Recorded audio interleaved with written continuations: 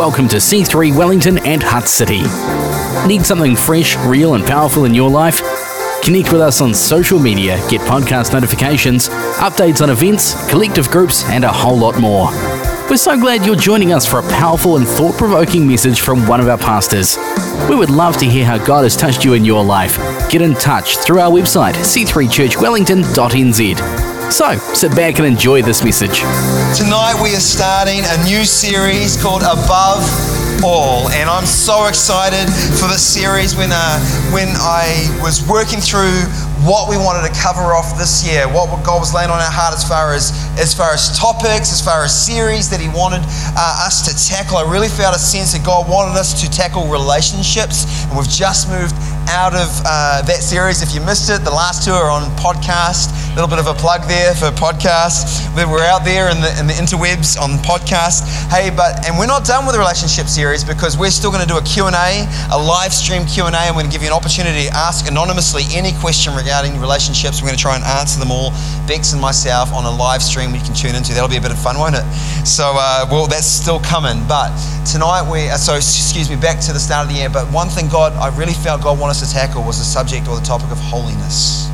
And so, there's always a there's a culture, pervading culture that sometimes swims cross-current or moves cross-current to the kingdom of God, to the culture of God. And sometimes as Christians we can find ourselves kind of getting blurred between what is kingdom culture, what is the call of the upward call of the Christian life, and what is the world's culture that we get so immersed in and pulled into.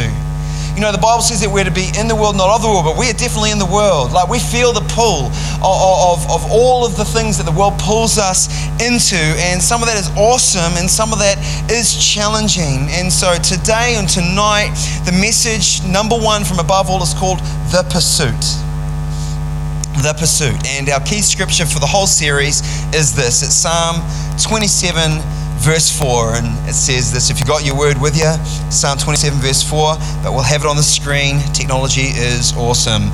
Here we go. Here's the one thing I crave from God, the one thing I seek above all else. And we just pause there for a second. This is the psalmist, this is David, and he's making a statement here. He's about to unleash and tell us, let us into his heart and let you know the very thing that he's craving and seeking above all other things. And maybe we could just take a moment right now and ask ourselves that question. What is the one thing? It says that he craves from God. What's the one thing you crave from God? If you could ask for anything right now from God, what would be the thing that you'd want above all other things? Challenging thing, isn't it? Let's remove the from God for a second. What's the one thing that I crave?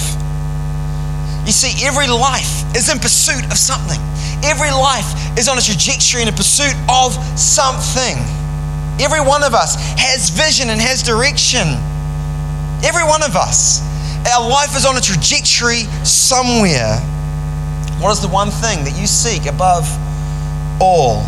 David goes on to answer. He says, I want the privilege of living with Him, with God, every moment in His house, finding the sweet loveliness of His face, filled with awe, delighting in His glory and grace. I want to live my life so close to Him that He takes pleasure in my every prayer, in my every word, in my every conversation. Wow, what a cry of the heart.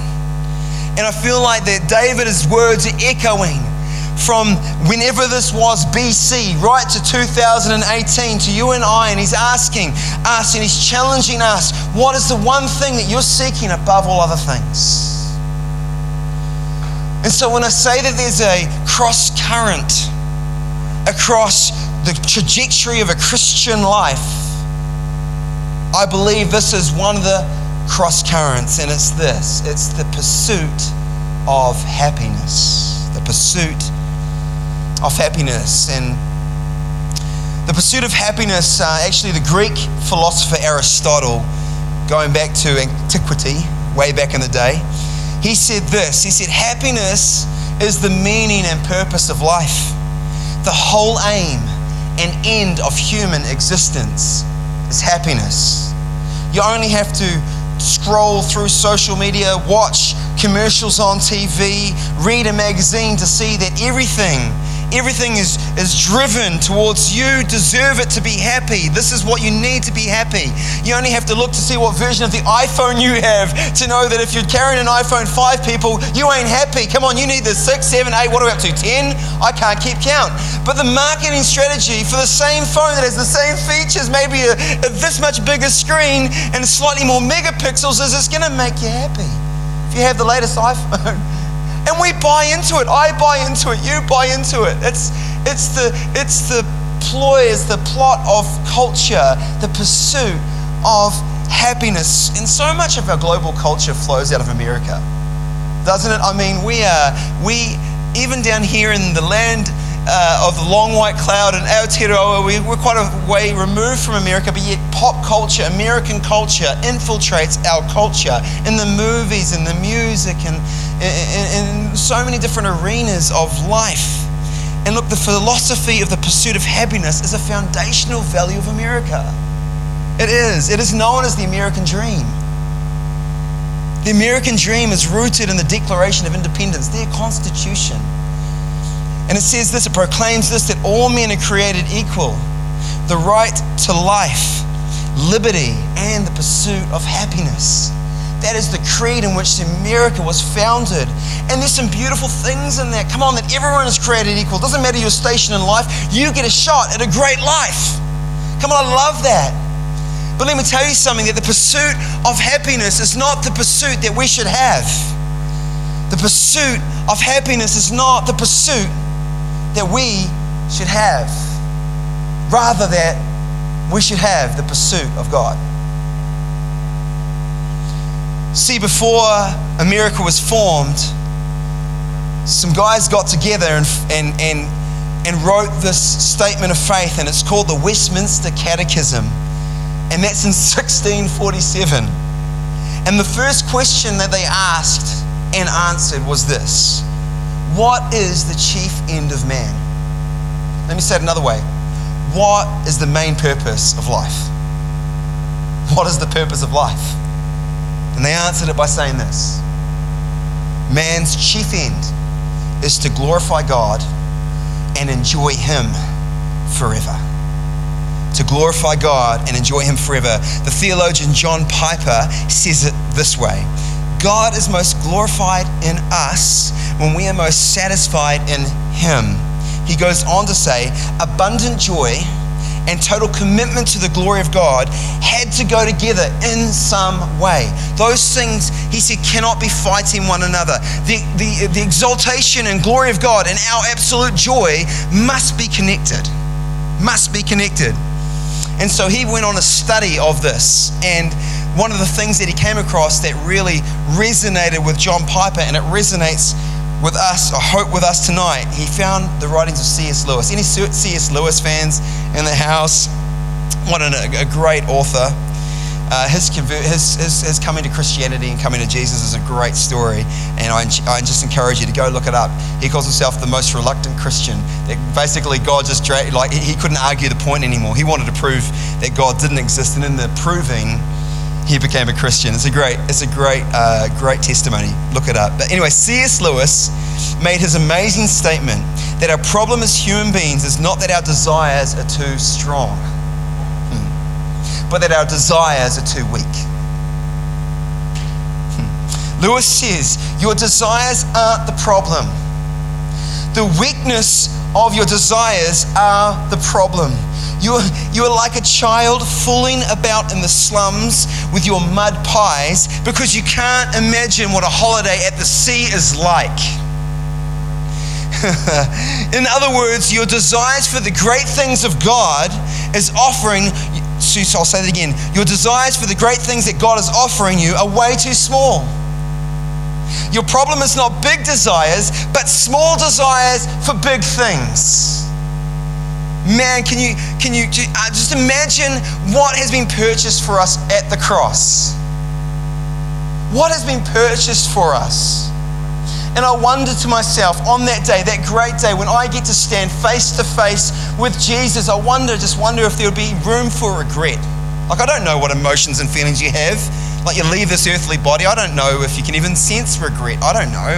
We'll find out, right? But I wonder how much of the palm head I'm going to do to myself when I realize just what was purchased for me. And I didn't have to wait to eternity to appreciate a full-on relationship with the lover of my soul, but I can have it right now. I can have it right now. See, it requires some things of me. And see, so what we do is we can seek our happiness in the earthly things, trying to find fulfillment that was never ever meant to be satisfied here, but only in a relationship with our Creator. Piper goes on to say, this truth, God is most glorified in us, or Christ is most magnified in us, when we are most satisfied in Him, is not peripheral. This is not peripheral to the Christian life. This is right at the heart of what it means to be a believer, what it means to belong to Jesus Christ, what it means to treasure and trust Jesus. This is not icing on the cake of Christianity. This is the heart of Christianity, the very heart. You are made and created for closeness, intimacy with your Creator, and that relationship would satisfy you beyond anything, that would look like steak, and everything this world would have to offer would look like crackers. That is the way it is created to be. That is the way it is wired, that we have a feast in Him, yet we turn to other things to satisfy us, don't we? We do, hey? So let's talk about the damage of the wrong pursuit. We have a parable in Matthew 13. I love this parable that Jesus tells, namely because He explains it. And there's so many parables that Jesus just leaves it like a mic drop and you're like left to try and figure it out. And then, theologians kind of argue over it for centuries since. But this one, He explains, and I'm so grateful that He does. And so this is Matthew 13, and it's the parable of the sower. And I think we might be able to pull a couple of truths to help us out of this tonight. I'll pick it up in verse 3 of chapter 13. And He told them many things in parables, saying, a sower went out to sow, and as he sowed, some seed fell along the path, and the birds came and devoured them. Other seeds fell on rocky ground where they did not have much soil, and immediately they sprang up, since they had no depth of soil. But when the sun rose, they were scorched, and since they had no root, they withered away. Other seeds fell among thorns, and the thorns grew up and choked them. Other seeds fell on good soil and produced grain, some 100-fold, some 60, some 30. And He says, he who has ears, let him hear. I don't know about you, I find that funny because everyone's got ears, right? But are they hearing it? Are they letting it sink? Are they letting that weight of what He's saying sink in? You see, because there are 4 types of soils mentioned, but only one of them is going to receive the word and let it develop and grow and germinate and bear fruit that would last. And then these other 3 soils that are scary but true, and they exist today. Let's talk about the explanation that Jesus has for us. Matthew 13, verse 18 to 23 says this, hear then the parable of the sower. When anyone hears the word of the kingdom and does not understand it, the evil one comes and snatches away what has been sown in his heart. This is what was sown along the path. As for what was sown on rocky ground, this is the one who hears the word and immediately receives it with joy. Yet he has no root in himself, but endures for a while, and when tribulation or persecution arises on account of the word, immediately he falls away. As for what was sown among thorns, this is the one who hears the word, but the cares of the world and the deceitfulness of riches choke the word, and it proves unfruitful. As for what was sown on good soil, this is the one who hears the word and understands it. He indeed bears fruit and yields, in one case 100-fold, in another 60, and in another 30. What a powerful parable relating to our hearts and the pursuit of our hearts. So let's look at the rocky soil. It says here about the rocky soil, yet he had no root in himself, but endures for a while. And when tribulation or persecution arises on account of the word, immediately he falls away. Let me tell you that the Christian life is not exempt of suffering, but God promises it. God promises it. The thing, even Jesus himself, if you read Hebrews 5 verse 8, says this: although Jesus was a son, he learnt obedience through what he suffered. I think we can be sold a lie to think that anything that would challenge the pursuit of our happiness, we need to exit. We need to move away from. If that thing's going to stop me from my happiness, I need to abort, pull the cord and get out of here. Maybe, just maybe, that God is wanting to do something through that persecution, through that tribulation, through that trial. You see, this is the thing. God is more interested in your holiness than he is necessarily about your happiness. Now, God is not a joy germ. He's not trying to rob you of joy. He doesn't want you to just suck lemons through life. That's not his MO, but I'm telling you something. He's got something far more important upon your life. And you see, the holiness trail leads you to greater joy. It leads you to greater joy. But it comes through trials. And you see, the pursuit of happiness would say that trial is robbing you of what you want. Abort. But God's saying, don't abort. Don't jump out of the boat. Stay in the boat. I'm with you in the boat. I'm going to get you through the storm to the other side. Come on, you need to get to the other side. I'm calling you to the other side, my friend. Sometimes we jump out. You see, even when he preached this great message, the Sermon on the Mountain in Matthew 5, he's talking about the Beatitudes. Come on, shout out to Equip in the Hut. They're studying the Beatitudes at the moment. Shekinah at the back, doing a great job with Equip in the Hut. And Bethany with Equip in the City, so stoked for what's going on in that collective. Find out more on the back table, another plug. But this is the Beatitudes, right? Matthew 5, Jesus says, blessed are you when others revile you and persecute you. Through what? Where am I? Persecuted you and uttered all kinds of evil against you falsely on my account. Had that happen this week? Rejoice and be glad, for your reward is great in heaven. So they persecuted the prophets before you. Come on, what he's saying is when you walk with me and when you walk the narrow path that I'm calling you to walk, there's going to be trial, there's going to be struggle, you might lose some friends. You might come up against a whole, and right now, I'll tell you, the voice of Christianity is getting really small. We're getting marginalized, we're getting ostracized, and there's pressure to bend, pressure to relent, pressure to all sorts of stuff. But God is calling us to keep loving and keep standing for truth. Keep loving and keep standing for truth. Come on. I'm telling you, God will allow situations that will affect your temporary happiness for a greater outcome. A greater outcome, faith, character, come on, humility. Oh my gosh, look, what else? Patience, peace. God wants to develop in you a character to sustain the call he's got on your life.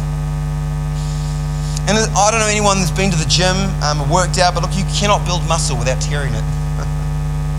You just can't. The way that you build muscle is you tear it and it grows back stronger. And so God is wanting to position you, to bring you to a place to be able to handle the call on your life, the purpose of God on your life. And I'm telling you something, that is your best life. It is. And so what happens is the world and these things that want to steal or take our attention, our affection, want to remove or take you from the pursuit that would actually lead you to life, like a carrot in front of the donkey. You never get there. So I'm telling you, God wants to snip the carrot today and turn your attention to him. I'm on this triumph coming through the trial. There is growth in the graft and there is purpose in the pain. The brother of Jesus, James, he says it like this, just as James 1 verses 2-4. Count it all joy, my brothers and sisters, when you meet trials of various kinds. For you know that the testing of your faith produces steadfastness. And let steadfastness have its full effect, that you may be perfect and complete, lacking in nothing. Can I tell you, that we're in a generation right now that one of the challenges of this generation is steadfastness. Can I tell you one of the characters and the hallmarks of consecration, of holiness, and one of God's favorite characteristics is faithfulness, consistency, fidelity, staying the course. And so God will bring trials into your life so that it will produce in you steadfastness, immovability, that the house will be built upon the rock, that when the storms of life will come, you would not be shaken, that you would stand, and the storm would come and storm would go, and you would remain. And so God wants to build in you a character to sustain you. To sustain you. Count it all joy. We'll come back to that. Let's talk about the other soil, the thorns. It says, but the cares of the world and the deceitfulness of riches choked the word, and it proved unfruitful. It's interesting that if we carried on reading James, after he talks about counting it all joy, and we go down a few verses, he says this is verse 11. For the sun rises with its scorching heat and withers the grass. I feel like right now there are people that can feel that right now. It's like the sun of life has risen in this scorching heat. We're feeling maybe a bit withered. Come on, there's hope for you tonight. Come on, the rain of heaven is coming tonight. Its flower falls and its beauty perishes. So also will the rich man fade away in the midst of his pursuits. Now come on. Riches aren't a problem. Wealth is not anti-gospel. The gospel is not anti-wealth, anti-success, anti-money. But I'm telling you something, the pursuit of riches above all is a problem, Jesus would say. You can't serve two gods. You can only have one. Yeah? In fact, Proverbs says that you put your trust in riches and they'll grow wings, sprout, and fly away. That's what Proverbs says. So the attempt to find happiness and fulfillment and purpose through the acquisition of wealth is fleeting and futile. Now God, like I said, is not, but he's saying, seek me and let me add these things to your life. So can we talk about happiness versus joy? Let's talk about that. Because I'm saying that the pursuit of happiness should not be the pursuit, but the pursuit of God. And there's a reason for that. Because God wants to build in you a heart of unshakable joy. Happiness is external.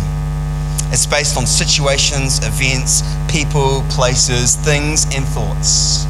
Happiness is connected to your hope for a relationship, or your hope for a future with someone, or your hope to lose weight, or get that promotion, or buy that house, or have that family. Happiness is linked to someday when. Happiness is future orientated, and it puts all its eggs in something with someone else's basket. It is dependent on outside situations, people or events to align with your expectations so that the end result is your happiness. If those expectations weren't realized, then your happiness was crushed. Unhappiness is the result. Happiness is not joy, because joy is not external. It cannot be bought and is not conditional on someone else's behavior. In fact, joy is not contingent on anything in order to exist. Joy comes when you make peace with who you are, where you are, why you are, and who you are not with. When you need nothing more than the truth and the love of a good God to bring peace, then you have settled into the abiding joy that is not rocked by relationships. It's not rocked by anything. Come on, God is wanting to build in you an unshakable, unquenchable, untouchable joy. And you see, that can only be found in Jesus Christ. And I love that the Apostle Paul says this. He says, to live is gain and to die is Christ, or to live is Christ and to die is gain. How could someone say that to die is gain if only in death we get something so much greater than what this life can offer? And we do in Jesus Christ. When we die, we get Him. We get Him in His fullness. Paul says it like right now, it's like looking into a mirror dimly, but then we'll know fully. And so on the other side of death is gain. Well, what about right now? Right now. You see, God is not the enemy of your plans. He's the creator of them.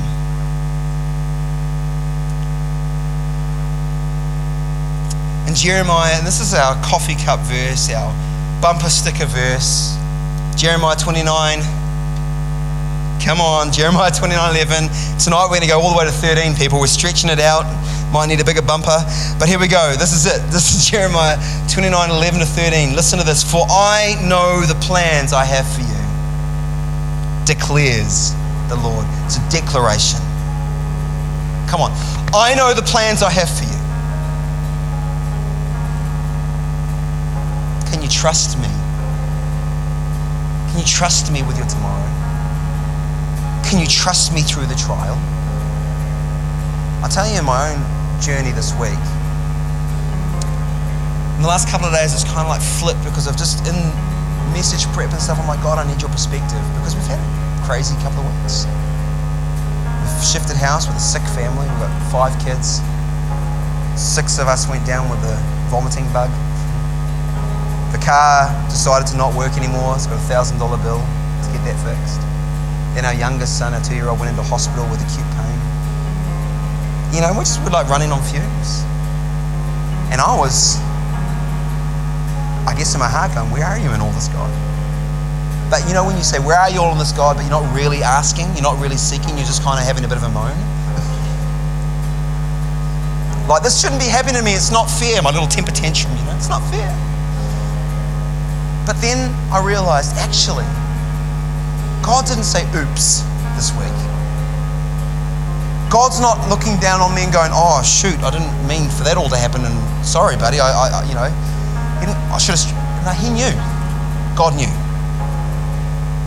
And if God knew and God's okay and he's with me, what are you wanting to teach me, God? What in this do I need to understand? Maybe am I running too hard? Do I need to find rest? What is it that you're wanting to teach me? You see, because I'm telling you, the teaching always comes in the trial. Solomon, wisest man to live, said this: I'd rather be at a funeral than at a party, because at a funeral I will self-reflect. It'll make me think deeply of the things of life, but at a party I'll be carefree. Something's happened in trials where God does some work on us. So maybe, just maybe, the pursuit of happiness shouldn't be the goal, but the pursuit of God should be the goal. And ask him, just ask him, what are you doing in this situation? What do you want to teach me? What do I need to see? Give me your perspective. Give me your perspective. Maybe, just maybe, he's wanting to align something in our heart, do some work, readjust some things in our life. Maybe, just maybe, this is the wake-up call we needed. And therefore, isn't that a blessing? Because God is all love. He is all loving, and everything he's doing in our world is to lead us to life. Everything. I know the plans I have for you, declares the Lord. Plans for welfare, for good, and not for evil. To give you a future and a hope. Are you full of hope tonight? God wants you to be full of hope. That he has your future in his hands. And he looks and he says, it's good. Then you will call upon me and come and pray to me, and I will hear you. You will seek me and find me when you seek me with all your heart. When you pursue me, you will be richly rewarded with what you really desire. I call this the direction of devotion, because I think we love this verse, because we love the God knows the plans. We want plans, we want purpose, we want to know the calling, the direction. Come on, we want to know, and then we get really wrapped up in that. But you see, the key to plans and the key to purpose is to seek God with all your heart. See, he's calling for devotion. Sometimes we want direction, but God is calling us to devotion. Come close. Let me in. Let me satisfy you. Let me pour my love upon you, and let me whisper to you the plans I have for you. Let me lead you. Let me guide you. Let me walk you into acres of hope, he says in Hosea. Seek God, find purpose. Psalm 37 verse 4. We're ending here. Make God the utmost delight and pleasure of your life. And He will provide for you what you desire the most. Let me say that again. Make God the utmost delight and pleasure of your life. And He will provide for you what you desire the most. Jesus says it this way, seek first my kingdom and I'll add everything to you. I know the plans. I know your heart's desire. And guess who can actually bring them to pass? The creator and sustainer of all things. Trust me. Come on, it's what was purchased for us at the cross, and we're going to celebrate that tonight, or remember that tonight around communion.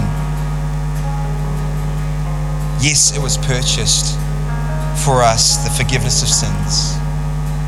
Yes, God paid for every one of our trespasses, past, present, and future. That happened in His blood. For those that would believe in Him, forgiveness of sins, yes. Eternal life, yes. But there's a reason why He paid for your sins, so that you could step back into relationship with Him. So you can come close again. David's heart's desire. And let me tell you something about Psalm 27. David was pressed in. David had people out for his life. David had enemies. David was in a tough spot. And he's crying out to God. And in that moment, he says, there's one thing I crave, your presence. To be so close to you, to seek your face, to see you, to know you, to hear your voice above all things. And that came out of a trial. Came out of a trial. So tonight, we're going to come around the communion table. And I just want to ask you to ponder the pursuit of God in your life. What are the things that we're pursuing? Because I just wonder what would it look like, and what could this church, if it was filled with passionate people in love with Jesus, what could we do? What could we do? We could change the city if we would just pursue God with all of our hearts. What could we do? What could we do? I know what 11 guys did. They turned the world upside down. I believe we can do the same.